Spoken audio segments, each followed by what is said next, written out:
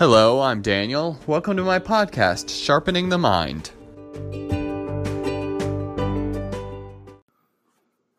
So, this spiritual path that we're talking about, the meditation path, is about trying to engage our lives in a more skillful way. We're trying to reduce our suffering and to change the way our suffering spills out of us and onto other people.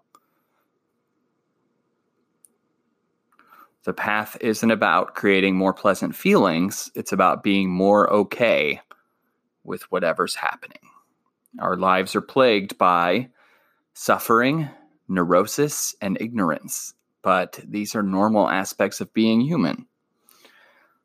The truth of suffering is that life is full of some discomfort and some ease and some change. Actually, everything's changing all the time. And we are pulled around and harmed by what we call the three poisons: attachment, hatred, and ignorance. These things cloud our ability to see clearly. They cloud our ability to see clearly. We probably can't get rid of these things, but what we can do is try to engage the world with a little bit more mindfulness. We can try to not be so carried around by our ignorance, by our neuroses. I don't talk about the Buddha very much because I think people get carried away thinking about him. That's to say, this isn't about his journey. It's about yours. This isn't about the Buddha's journey. It's about yours. And I think sometimes people make it about the Buddha's journey. And that's getting off track a little. But that being said, I'm going to say a little bit about him today. The man we call the Buddha, he went on a search for meaning 2,500 or so years ago. And he saw suffering in the world, and he was depressed. And he returned to the religions of his day for comfort, and that didn't work for him. He didn't find what he was looking for. So he tried a really diligent meditation practice. He wanted to have a personal insight. He wanted to see something about the world and his place in it. And he did. He realized that suffering is a natural part of life. It's our reaction to the reality of impermanence and death and discomfort. We crave permanence and safety, and we have a lot of trouble just settling into uncertainty, but life is really uncertain. So the Buddha put forth what we call the Four Noble Truths. He said that life is filled with suffering. The cause of suffering is wanting or craving. Suffering diminishes if we can get a handle on our wanting and a craving. And the last of the Four Noble Truths is the way to do it. The way it culminates in a course of action is very important. This isn't a philosophy for us to believe in. This isn't something for us to sit and talk about. It's a path for us to walk. It's something for us to work on. It's with this in mind that the Buddha put together the Eightfold Path. He said that living in a way that supports these 8 fundamental things is a way to promote well-being and to create harmony with the world around us. The Eightfold Path is the fourth noble truth. So there's a lot of lists in Buddhism, and we have to accept that, but this is the Eightfold Path. First is wise view, and that is learning how to put down our baggage and preconceptions and see the world as it really is. This is training in clarity and just seeing the world as it really is. And second is wise thought, and this is lessening our attachment to views and judgments. We're carrying around our views and judgments all the time, especially about other people.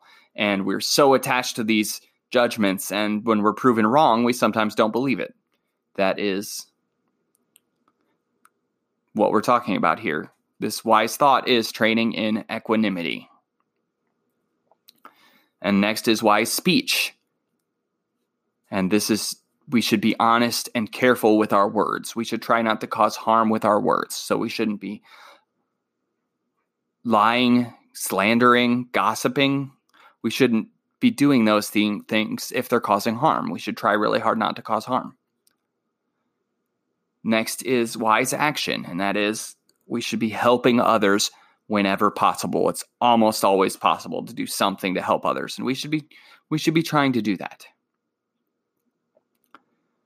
And next is wise livelihood, and that is we should have a career that minimizes harm. So if our job causes us to be out there killing or lying every day, that's probably getting in the way of our spiritual journey.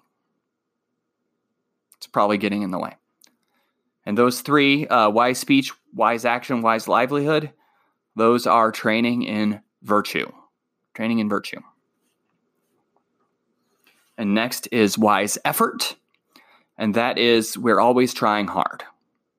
It is hard to stick with meditation practice. It's really easy to take a break. It's really easy to not do it. And really, it's hard to stick with showing compassion to other beings. It's really easy to not do that too. It's really easy to find excuses not to show compassion. And wise effort is telling us we have to try hard because this is hard. This is our training in diligence. And next is wise mindfulness, and that is being present with what's happening. So when we're in a situation, we want to be in that situation so that we're attentive and we're aware of what's going on around us. Rather than daydreaming, rather than thinking about what we're doing later or ruminating on our memories. This is training in attention. It's our learning how to have the ability to be present with what's happening now.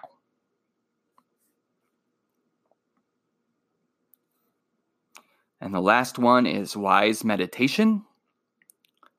And that is learning how to cultivate a mind that does not move. That sounds very heavy. So it is last for a reason. And it is training in wisdom. It is learning how to not be pulled about by those three poisons I talked about earlier. It's learning how to not be pulled around by our attachments, not be pulled around by our aversions, and just to see things as they really are.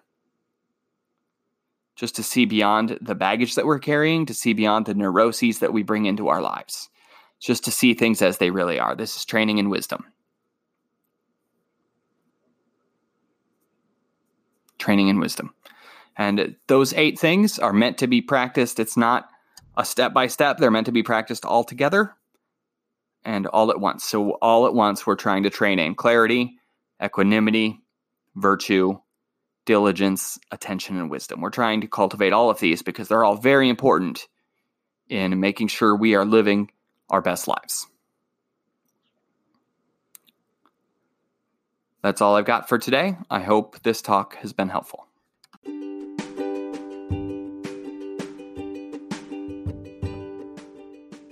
Thank you so much for listening. Have a great day.